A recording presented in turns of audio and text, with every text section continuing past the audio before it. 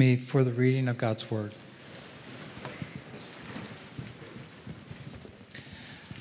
Our scripture today will be coming from Acts 16, verses 6 through 15.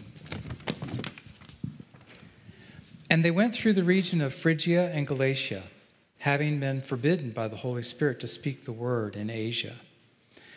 And when they had come up from Mysia, they attempted to go into Bithynia, but the Spirit of Jesus did not allow them.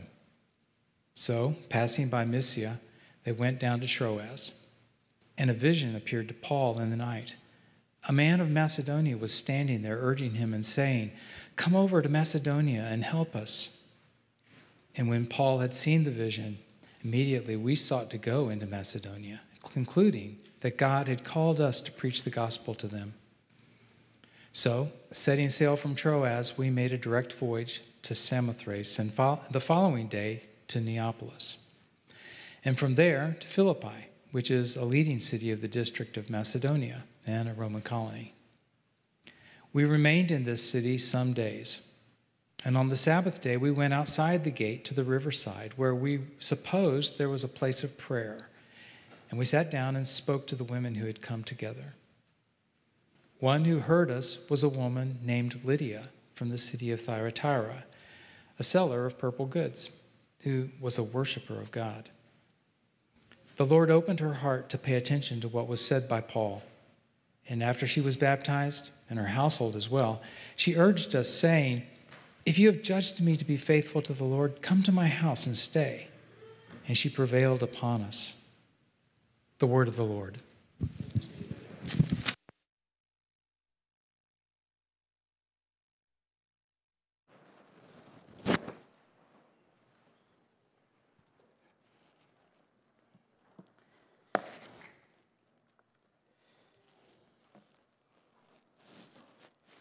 I can see now. Good morning. How are you all doing today? It's really good to be here with you. My name is Manfred Caroli, and I'm one of the pastors here at Calvary, and it's a blessing to be here opening God's Word with you all this morning. And yeah, I'm going to be seeing how interruptions in life fit in our God's agenda for us. And if you were to answer the question, what concerns you the most in life today, what would that be? Where would your mind will go? What would be some of the things that will come to your mind? I would like to assume that most of your answers and mine might bring concerns about the future and not necessarily about the past, because the past is the past and we can go back to it. We cannot leave it again. The past also can bring good memories and joys, but also regrets and different kinds of burdens of the things that could have been, that didn't happen, or grief or pain, or something we did or it was done to us. But on the other hand, also, the future can bring worries and concerns based on our current circumstances into a future that we haven't yet lived. The future also creates expectations and brings hope and anticipation, and with that also stress and anxiety and concerns. Concerns and hopes about our marriages, our children, their future, their provision, where they're going to study, an unexpected medical diagnosis we were just given, an unsatisfied and unfulfilled job situation, the dream to have a house and stability. One of the lessons I've learned living among you is most Americans desire to plan their lives. From education, children's future, vacations, retirement. It is impressive and something that I respect, something that I admire because it's a gift from God. And don't get me wrong, I like to plan. But something else I learned in past years is that on the one hand, I claim to trust God fully with my family, my own life, our futures. And on the other hand, I was holding too tight my schedule and plans, dreams, hopes, and where I was supposed to be and go. But it wasn't until God allowed a series of interruptions, clear interruptions, unwanted interruptions in my life, that I realized that I was living in the form of disconnected reality from God, thinking somehow that I had control over my life, thinking that I knew what I was going, what I was supposed to be, what I was supposed to be doing, without considering God and all that. And the reality is I was planning my life, not always asking God where He wanted me to be at, but especially because I was afraid to have God filling in my agenda without knowing where He was taking me. So I was afraid. It was and is still a very humble place to be, learning to navigate the meaning of an interrupted life with Him guiding my family and me in the process, and just hearing sometimes what I need for the day without seeing past, without a clear or defined future on my end, but God's. It was then that I also started to realize and relate with the story of the Israelites coming out of Egypt.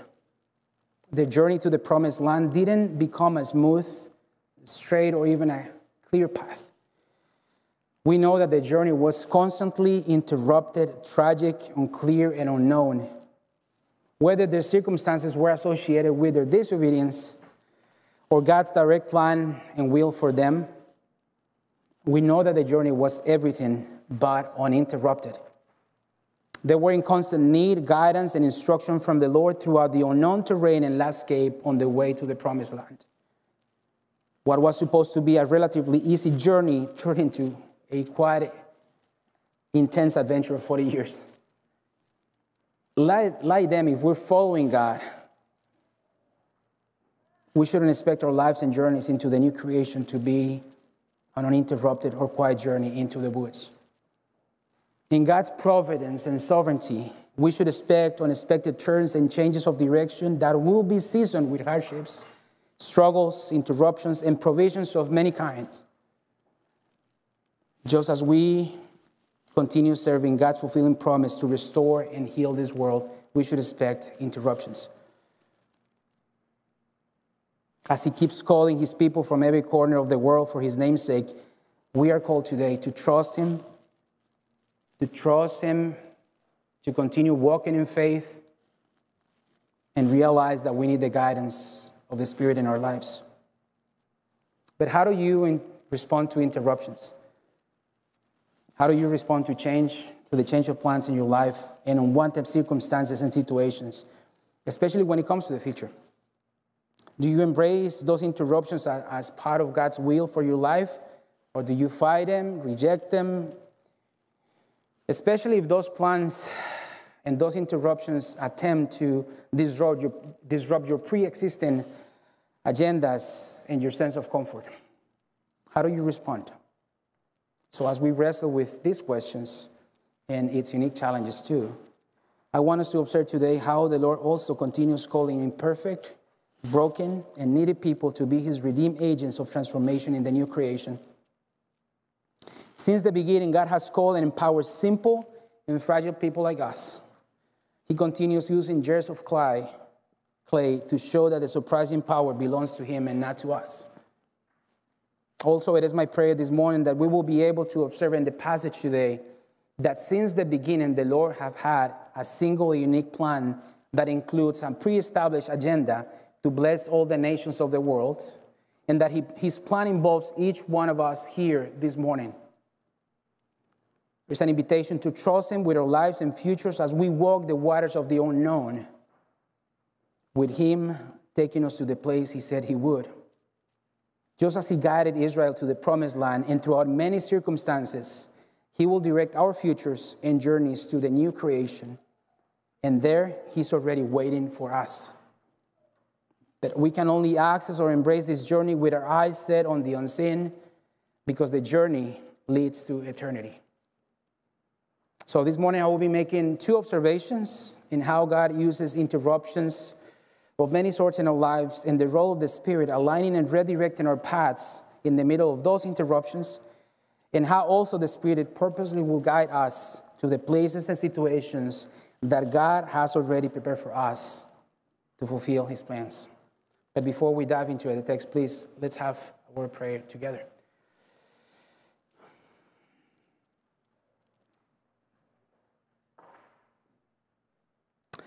Father, I pray that you will align our thoughts this morning. I pray that, I ask that you will speak to us this morning. I acknowledge your presence in this place. And I thank you for that. Thank you that you are a faithful God, an awesome God. And thank you for the invitation today to call you, to continue trusting you in the middle of the interruptions or situations that some of us might be dealing with. We're here to make Jesus Christ known in Oak Park and around the world, so I pray that today we'll be empowered to do so. I pray that we'll be challenged, that you will give us perspective. And I pray that you will take this loaf of bread and fish, and you will just turn it into a feast for your glory. In Christ Jesus, I pray. Amen. To situate ourselves in our text this morning, I want to provide you with some context by describing a few elements that are taking place in Acts at the end of chapter 15 and verse 39, and later in Acts 16, verses 1 to 5. And I want to do that because I consider those to be important.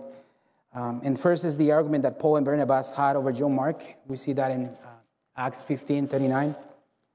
On this second missionary journey, I would like to suggest that the intense dispute between Paul and Barnabas caused an interruption in Paul's original plan to bring him along. There is already a situation taking place between those two. However, we know from Pastor Eric's sermon last week that this situation, rather than causing division, graciously caused multiplication. Two teams in different directions proclaiming the good news of the gospel. Paul not only said goodbye to a ministry partner, but a really, really good friend. And that didn't stop him from continue to move forward with the mission and the purpose he was given by God. Second, that the Lord knew better what it was needed for the continuation of his mission, and that he had already budgeted in his divine economy every aspect of the journey, including those interruptions and necessary stops. Third, in Acts 16, verses 1 to 5, we can also see how the Spirit of God that is always moving ahead brought him to Lystra, where the Lord had been working before their arrival in the life of a young man named Timothy. The previously planted seeds by Paul in Lystra have now become fruits, and he's reaping what he sowed. However, in verse 3, we observe a slight inconvenience. Timothy was half Gentile and half Jew, and to bring him along on this journey, Paul makes a strategic decision. He circumcised Timothy to avoid becoming a roadblock for the gospel proclamation, but also pursuing the unity of the church. Luke wants his readers and us to know that God in his sovereignty had perfectly prearranged every situation in the life of the apostle and the team, that he is in absolute control of every aspect of the journey, providing absolutely everything that is needed. And that's what Timothy was, provision, an asset for the team on this new journey.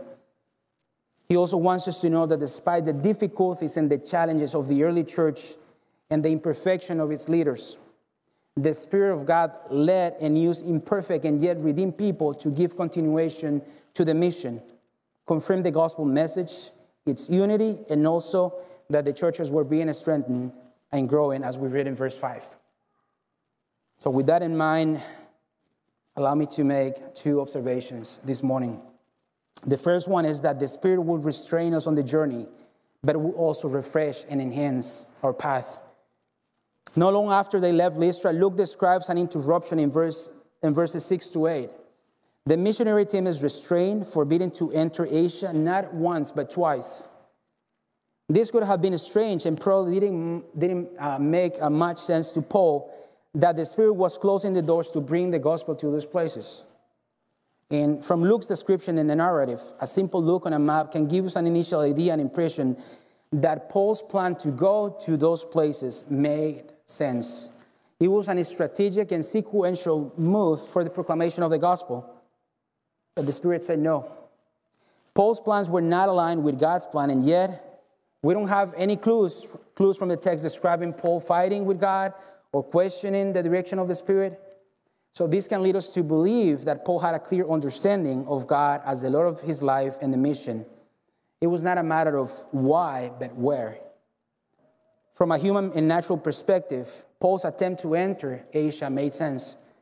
And if you're wondering like me, what was the reason for this blockage and how did they know the Spirit was closing these doors?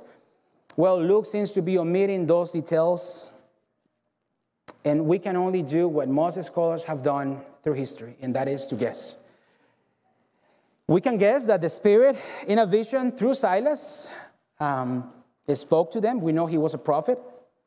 Or perhaps it was through personal convictions that something was not right, that something was not in place. Someone also suggested that it was Paul's medical condition that stopped them from entering those places. What we can assume with certainty maybe at this point is that Paul discerned from his condition or circumstances, whatever those were, that it was the will of God for those doors not to be open and nor to be knocked down. He's not insisting in entering those places. Perhaps he just eager to know which way to go. And this is because he had an open agenda before God. Maybe he just wanted an answer from God to questions like, what are you trying to tell me? How are you going to be known through this situation? Where is that you want me to go? Paul interpreted these interruptions and situations as a direct message from the Spirit. As a result, we don't read about any frustrations again or discouragement from Paul or the rest of the team, even when they could have good reasons to do so. And knowing that Luke's description through the book of Acts highlights and celebrates the great and the beautiful things taking place in the narrative, he's also not shy when mentioning moments that are not as great. We also see this throughout the biblical narrative as well, which to me is another reason that makes God's word reliable. Why? Because the Bible doesn't tell the story of a journey of perfect people. Rather, it's a saga describing the heart of a perfect and loving God, restoring and healing the world and his people for his glory. And God's word celebrates that throughout the narrative. For example, Luke was not shy describing disagreements among leaders, the heated argument between Paul and Barnabas, or the fact that things were not heading in the expected direction. Luke purposely shares these details to let us know a few things. That despite the imperfections of the servants, they were still going through a journey of sanctification, trusting the Lord. And that God had chosen not because they were perfect, and instead because in his redemptive plan for them, the evident cracks in their lives made them the ideal vessels for his glory to shine throughout the world. When unwanted circumstances surrounding Paul's life, he chose in humility to surrender himself to the will of God because he knew better. He knew that God's way and plans were better and higher than his. But he also knew that in every place in life where he felt stuck, overwhelmed, lost, God's grace, love, and promises were enough to carry him to the future and place the Lord had for him. Now in verse 8, Luke again takes the time to describe how the team went through a big deal to bring the gospel, to take the gospel to the ends of the earth, covering 785 miles, more or less, until that point. The average person on that day, they were in good shape, was able to cover a similar distance by walking 25 miles per day. And this could have been a great deal for World Vision at the time. The journey could have taken them over a month to get to Troas. And it is there in Troas where they're going to see with more clarity God's purpose in the next steps and how the interruptions and the restraints they experienced were necessary and providential. And this is how God works, giving direction and clarity one step after another, using his Spirit to provide us with a partial picture of the place where he's taking us without revealing it entirely, because the journey requires faith. Those Spirit-led interruptions could have caused Paul and his companions to experience exhaustion, confusion, despair, and perhaps they did. But they seem to have taken them as providential, for us as unclear as the journey could have been. What I was unclear and unknown to the team was clear and known to God since the beginning. The journey will take an exciting turn for the team, the world, but also for us today. Paul has a vision, and he finally gets an answer for what the next step will be. The plans and the vision that caused him to depart Antioch and to visit and encourage the churches are now clear, enhanced, but also refreshed. Finally, God is showing them the door they were meant to enter using a vision. Come over to Macedonia. Cross over to the other side. There's work for you here. The fields are ready. It's more or less what the Macedonian man tells Paul in verse 9. In that vision, Paul sees the open door that he and the team had been waiting for. But again, he just received the essential direction and information he needed to continue the journey. And having a vision and receiving the necessary information for the journey were not uncommon to Paul. If you recall the account of his conversion in Acts 9, he's told what to do and where to go. And in Damascus, God had prepared Ananias, who, with some reasons, by the way, had some prejudice against Paul. But the encounter, however, shaped Paul's life forever. And here, Paul doesn't get a detailed, step-by-step explanation through the vision he received, except what he needed to know for what was next. Through this vision, again, he also gets to know two things again. Where to go, what to do. Nothing else. And Paul seems to remain steady. He doesn't get frustrated. He doesn't question the Lord. He doesn't try to convince God that his plans are better. He doesn't try to fight God or to negotiate with him. God's plans had considered every possibility and every scenario. What God requires from Paul is to have faith and to obey him. This is something to sit and reflect on because, to be honest, it's not as easy as it sounds, at least not in my own life. I love how the Spirit works so that we can continue depending on him by giving us just the necessary information and at the same time keeping our lives seasoned with excitement and anticipation. The Spirit gives coordinates, where to go, what to do, but not a full and detailed explanation. And that's how God's agenda often differs from ours. Now in verse 10 says that when they had seen the vision, immediately, without questioning the Lord, they sought to go into Macedonia, concluding that God had called them to preach the gospel there. And again, God's calling demands an immediate response. Just like in Acts 9, Paul was physically blind and in need of guidance to enter the city of Damascus. But now on this journey, he's partially blind to see ahead in the future. Still, he responded with immediate obedience on both occasions and understood that there was a reason for the wait because God was laboring ahead. This vision takes place for the sake of clarity and direction, not purpose, because purpose was something Paul was already living out. Let me say that again. This vision takes place for the sake of clarity and direction, not purpose, because purpose was something Paul was already living out. The message of Matthew 20:19-20 was a reality in Paul's life. He just needed clarity as to where he was being called to live out that purpose next. And the interruptions on the journey are about to take them to cross over Europe.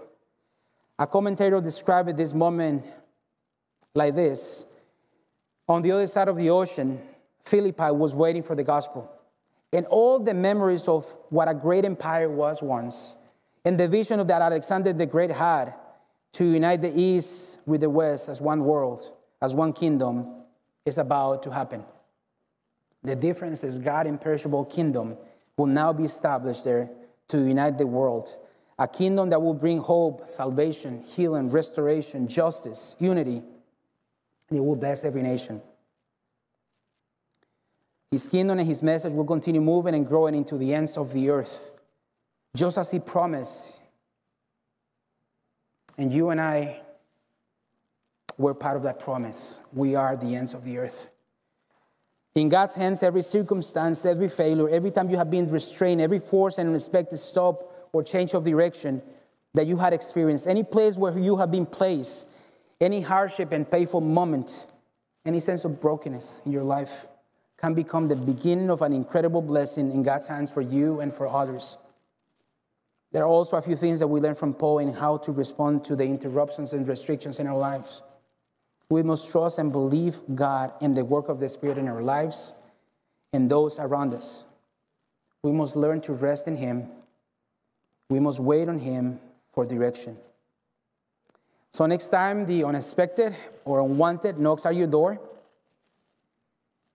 or where life seems to go in the opposite direction you wanted, when you're blind to see ahead in your future, ask yourself if you're trusting, believing, resting, and waiting on Him. And also if there is something that requires your joyful obedience rather than an unwanted sacrifice. When God says no, it should be as pleasant to hear as when He says yes. Because both responses come from the same loving, gracious, and everlasting God. And both responses are meant to fulfill His plans in you, to bless you and others in the process, whether you see it or not. How do you respond to the interruptions, changes of plans, change of directions? Is your impulse to run in the opposite direction as Jonah did? Or do you embrace them with joyful obedience? Or do you try to explain God the good reasons you have and how it's not a good season to embrace those interruptions because you made plans and those interruptions don't fit well in your pre-existing agenda? And if you're honest, those plans might be uncomfortable to bear. By your means and without the guidance of the Holy Spirit, we're not going to make it far. How does the Macedonian call look in your life today? Does it look like a person across the street begging for help? A family member, a friend, a neighbor? What are some cultural and ethnic borders the Lord is calling you to cross over today? Are there any biases, fears that are holding you back? What is stopping you from sharing with others the hope you have in Christ? Is it your neighbor, a community perhaps? It's someone in your workplace quietly screaming for help. We should be asking God this morning, how do we live God's calling in our lives to be His witness right where we are? Someone said that to find our calling, we must look into God's pre-established mission and agenda. And I think that's a good place for us to start. So the Spirit will restrain us in a journey, but the Spirit will also enhance and refresh our paths. Number two, the Spirit of God labors on our behalf so that we can reap fruits where we haven't labored. In verses 11 to 12, Luke keeps on painting, describing the journey and the places they went through to get to Philippi. Once they got the sense of direction they needed, you can almost feel an air of optimism, not triumphalism, by how Luke describes the places on the journey to Philippi. Once in Philippi, the city will experience the transformation and the healing that only the gospel message brings. It is also there in Philippi, as a commentator described it, where the westward of the gospel will begin, and where Paul himself will develop a unique and affectionate relationship with that church. So not only the community will experience transformation, Paul will also be transformed in the process. And I love the reciprocity that the work of the Spirit creates among fellow believers. After a long journey, they didn't jump into the next thing. They remain and they wait. Paul's strategic approach in major cities was to go to the synagogue and preach the gospel there. But there is no synagogue in the city. However, that didn't discourage or distracted the team from the work they were called to do. On the contrary, I suspect that they also developed a more flexible approach after such a long and interrupted journey. Rather than remaining static, they went to a place of prayer in the city's outskirts, and it is in that place where they found a group of women. Right there, a new community was about to be born, and the seeds of the Macedonian church were about to be planted through the life of a businesswoman, and more importantly, someone that worshiped God. Someone that the Lord had been preparing beforehand to believe the gospel. Taking people to unexpected places and through unexpected journeys with a purpose is something the Lord has always done. This experience is familiar, reminds me of the ones the disciples had in John 4, when Jesus purposely led them through Samaria to reap that for which they did not labor. And in these verses, we will observe something similar taking place. And perhaps there are some lessons that Paul and the team were meant to learn as well. Just like the disciples learned in Samaria about some of the prejudice they had, Paul and the team probably learned something here too. But what could have been the team's response when the Spirit guided them to the riverside and not to a synagogue? Just to learn that Lydia and her family were the reason for the Spirit to restrain their presence in Asia. What were some of the lessons that Paul and the rest of the team probably learned? Well, let me suggest a few. Maybe Paul was confronted and challenged with his misconceptions and biases about others. If we consider that for as awesome as he was on a journey of transformation. And before becoming the Apostle Paul, he was Saul, a Pharisee that, as a commentator suggested, probably learned a traditional prayer that he will recite every day, and that will go like this: God, I thank you that I'm not a Gentile or a slave or a woman. And perhaps a passage like Galatians 3:28 could give us a sneak peek into that journey of transformation when Paul himself writes that there is neither Jew nor Greek, there is neither slave nor free, there is no male and female, for you are all one in Christ Jesus. Maybe he also learned that God knows better. The first thing Luke mentions in verse 14, right after introducing Lydia, is that she was from Thyatira, one of the places in Asia where Paul was restrained from entering by the Spirit. So instead of going there, the Lord brought Asia to Philippi because that was more strategic for the kingdom. He also learned that the Lord had been laboring ahead and preparing the fields for the harvest, and that all those interruptions, everything that happened, had a purpose. Through the work of the Spirit, Lydia opened her heart to listen to the message of the gospel and believe it along with her family, her household. This is an excellent example that salvation is the sovereign work of the Spirit in the life of the person receiving the gospel by using a fragile and yet willing and redeemed vessel like Paul.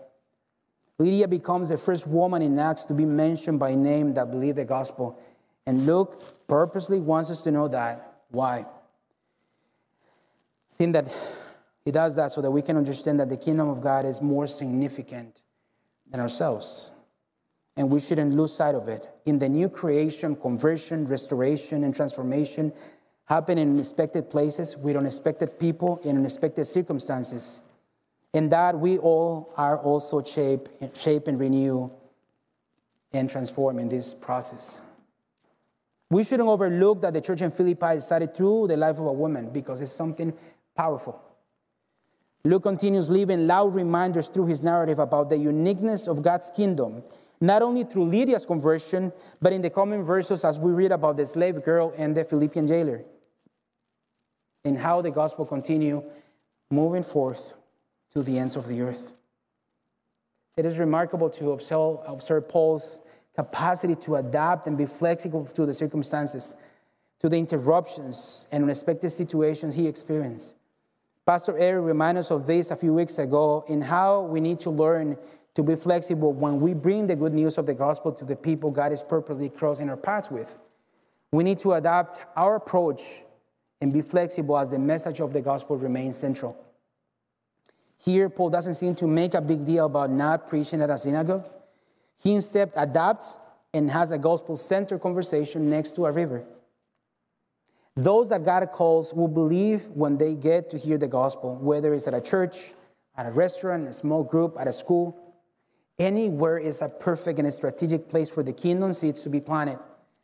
But it requires two things: the guidance of the Spirit of God in our lives, and the guidance of the Spirit of God also in partnership with a willing vessel to be filled and used. Paul knew that his role was to be faithful to the proclamation of the gospel and to give reason for the hope he had in Christ. The work of the Spirit was to get the attention of those God was already calling to believe. And Paul's job was to point into Christ. Now, Paul and the team are reaping what they didn't labor for, because the Spirit had been working on their behalf before their arrival. Lydia, her family, and the people from Philippi were meant to hear the gospel. And Paul was meant to be loved, cared, and supported by this new church. Something we can read about as he described his love and affection for the church in the letter to Philippians. In our last verse, we observe the immediate response of this new believer. The Spirit opened her mind to believe, and once she was baptized, she opened her house. Hospitality is something that should characterize believers at any place. And connecting Lydia's affluence and the place of privilege she had with her capacity to host will be a mistake. Instead, hospitality and generosity should be the response that every believer should exercise according to their possibilities. The kingdom of God can be scandalous and challenge any pre-existing paradigms. As a woman, Lydia is now living in the freedom that the upside-down reality of the kingdom of God offers. In my experience, women on God's mission are something remarkable to observe and to learn from. Many of the biggest lessons I learned, and I continue to be learning in ministry and life, lessons that had shaped and challenged me in many ways, have been through the lives and ministries of many women. My wife has been one of them. And here at Calvary, there is no exception. I am grateful for the lives of Kimi Tuwama, Debbie Berkey, Janet Bays, Cheryl Shoemaker, Pam Redmond, Carolyn Whitman, Becky Corset, Ray Paul, Taylor Hanson, Cheryl Green, Ana Dialba, Shirley Ann Jacobs, Serena Arias, and Dr. Bell, just to mention some. Thank you, ladies, for your passion, your leadership, and the love for the gospel. But also thank you for embracing interruptions in your life. God knows with perfect precision where He's leading our lives. He knows everything about our lives. He has seen and prepared our futures, and also the futures of those that we will be crossing paths with.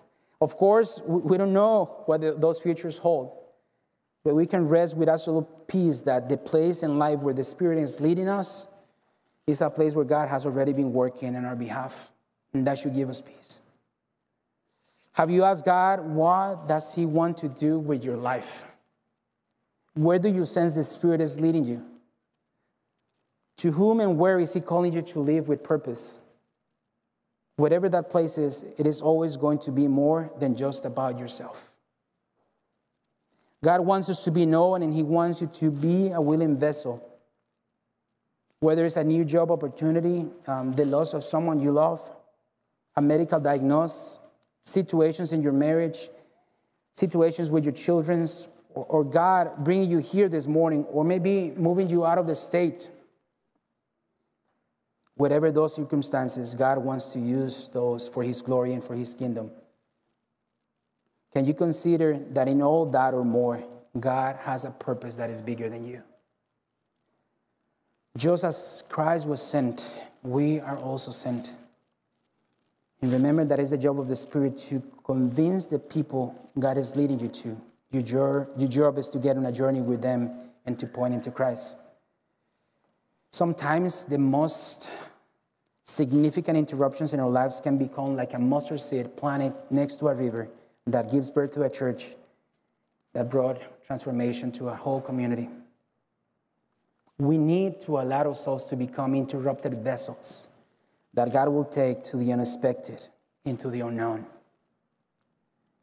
The work of the Spirit in Lydia's life caused her to believe and call upon the name of the Lord when she heard the gospel. Like her, you might be around many people calling for help today. They don't know it because they haven't yet believed. And they won't believe unless someone shares the hope of Christ with them. What are you going to do?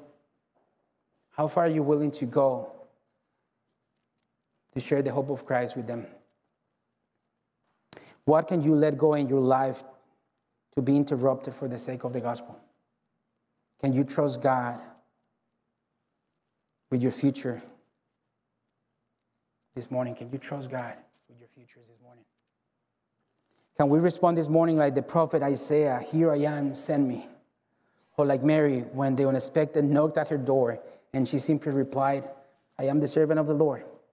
Let it be to me according to your word." It can be scary to pray like that. If God holds your life, your future, if you believe that, and if His plans for you are good and perfect, what is that you fear? Let's pray.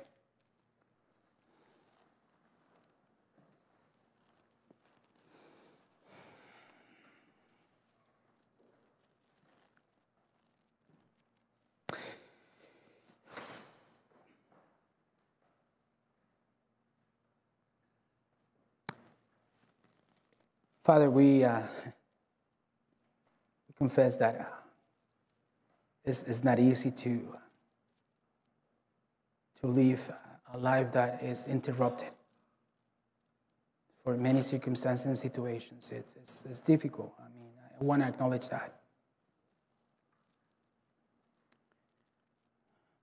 But I pray that you will help us to understand that there is a reason and there is a purpose, and that we were not meant to do this by ourselves. That you have given us your Spirit. I pray that we'll be able to recognize the voice of your Spirit, Lord, in our own individual journeys, Lord. I pray that we'll be able to see or to be guided to the places where you are already working, Lord. And if we're trying to go to a place that you are not calling us to go, because you're not working there in our behalf yet, I pray that you will do the necessary just to help us to remain waiting on you. Thank you for your faithfulness. Thank you for your love. Lord, I pray that as a church, as one body, we'll be able to transform. You will use us to transform Oak Park and our surrounding communities here. Help us to understand that there is a purpose that is bigger than ours. Help us to understand, Lord, that we belong to you, that we are yours, and that we shouldn't fear the future, Lord. And I know most of us plan just trying to prevent anything from happening to us or our family, Lord. But as we do that, help us to prioritize and create the space and the room, Lord, in our lives for you to guide our journeys, to change our plans, to move our agendas, to fill our agendas, Father. Help us to be part of a generation that is going to turn this world upside down for your glory. Thank you for Calvary, Lord. Thank you for the work you're doing here, Father. Thank you for my brothers and sisters, Father. We confess our need for you. We embrace our brokenness too. Because in every area where we lack, you are sufficient. Because where we can't, you can. Because when we don't have, you have.